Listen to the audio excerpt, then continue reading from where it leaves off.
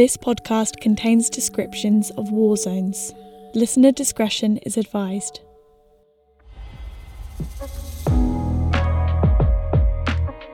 This is Anthems. Hello, my name is Freddy McConnell. Your word of the day is future. In 2011, I was living in the Afghan capital, Kabul, working for a children's charity. On a warm afternoon in September, Taliban fighters occupied a high-rise building site about a mile and a half from our offices. They lugged guns and rocket launchers to the top, and from there, they launched an attack on the US Embassy and the NATO headquarters. The whole city froze. As Allied forces began to respond with their own weapons, the noise was deafening. Buildings shook, and we worried it would get closer. We had dozens of kids on site, some as young as 6. After about an hour, a small group of teenagers made for the exit. "Koja meri, where are you going? You have to stay here." "But we have exams," they replied, smiling at our panic. "It's important." My foreign colleagues and I were stunned, but we knew we couldn't stop them. They left on bikes, finding ways around roadblocks, both real and metaphorical. In future, it will be up to them to rebuild their country, and they are determined that nothing will stand in their way.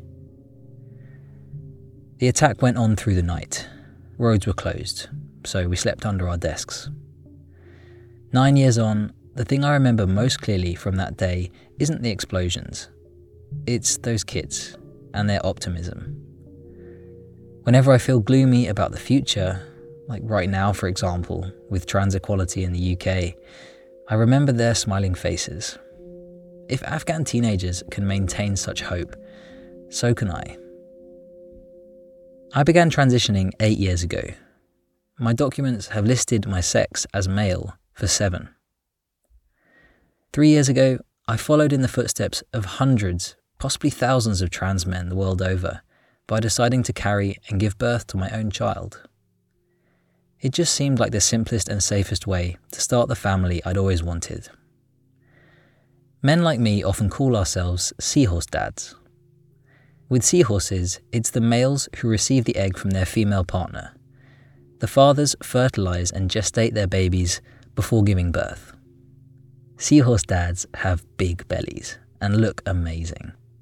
When I had a pregnant belly, it looked like a beer belly. No stranger ever read me as a pregnant man. I was just a man, with most of that privilege. My presentation, my facial hair and a deep voice, it kept me safe. I struggled every day on the inside. The dysphoria was almost unbearable. But I could go about the world in peace. So, weirdly, I struggled to reconcile my experience with what I hope for in future. I dream of a future where pregnancy is purely a personal choice for trans men, not one that threatens their personal or legal identities or their safety. I hope that doctors will stop telling us that medical transition makes us infertile, as if it's simply black and white. I hope young trans people and their cis peers, especially boys, understand all their family planning options, free from judgment and stereotypes.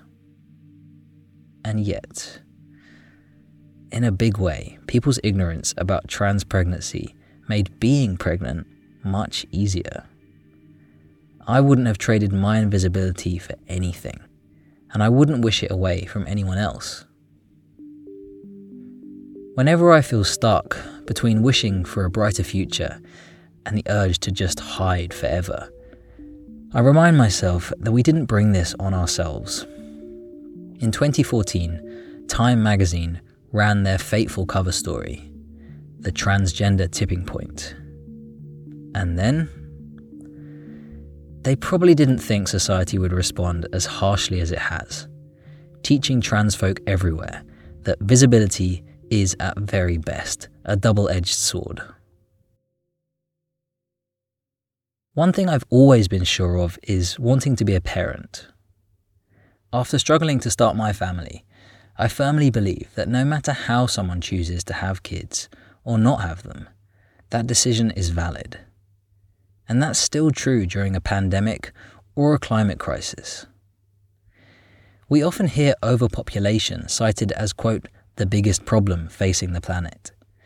But we rarely hear anyone explain how this theory is pretty much just racism and capitalism in disguise. And anyway, debating personal choice ignores the reality, which is that people will have kids, no matter what. We always have, and we always will. And to me, this feels intuitively like a good thing, like potential. Young people are amazing.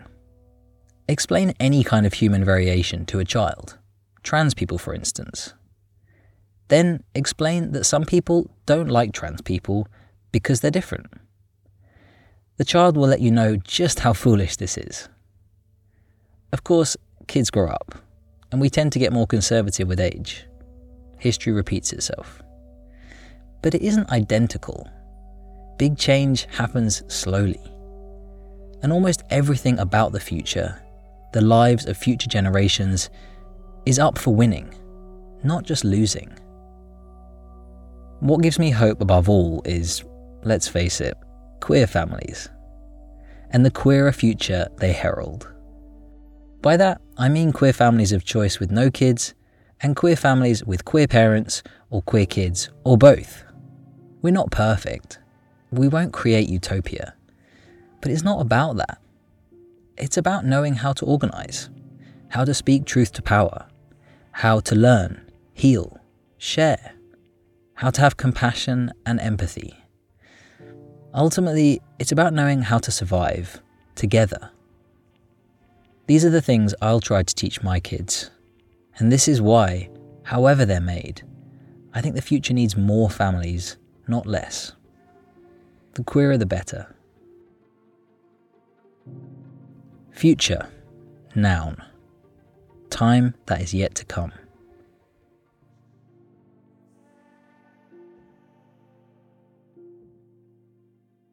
If you've been affected by the themes in this podcast, check out the episode description for information, resources, and support lines.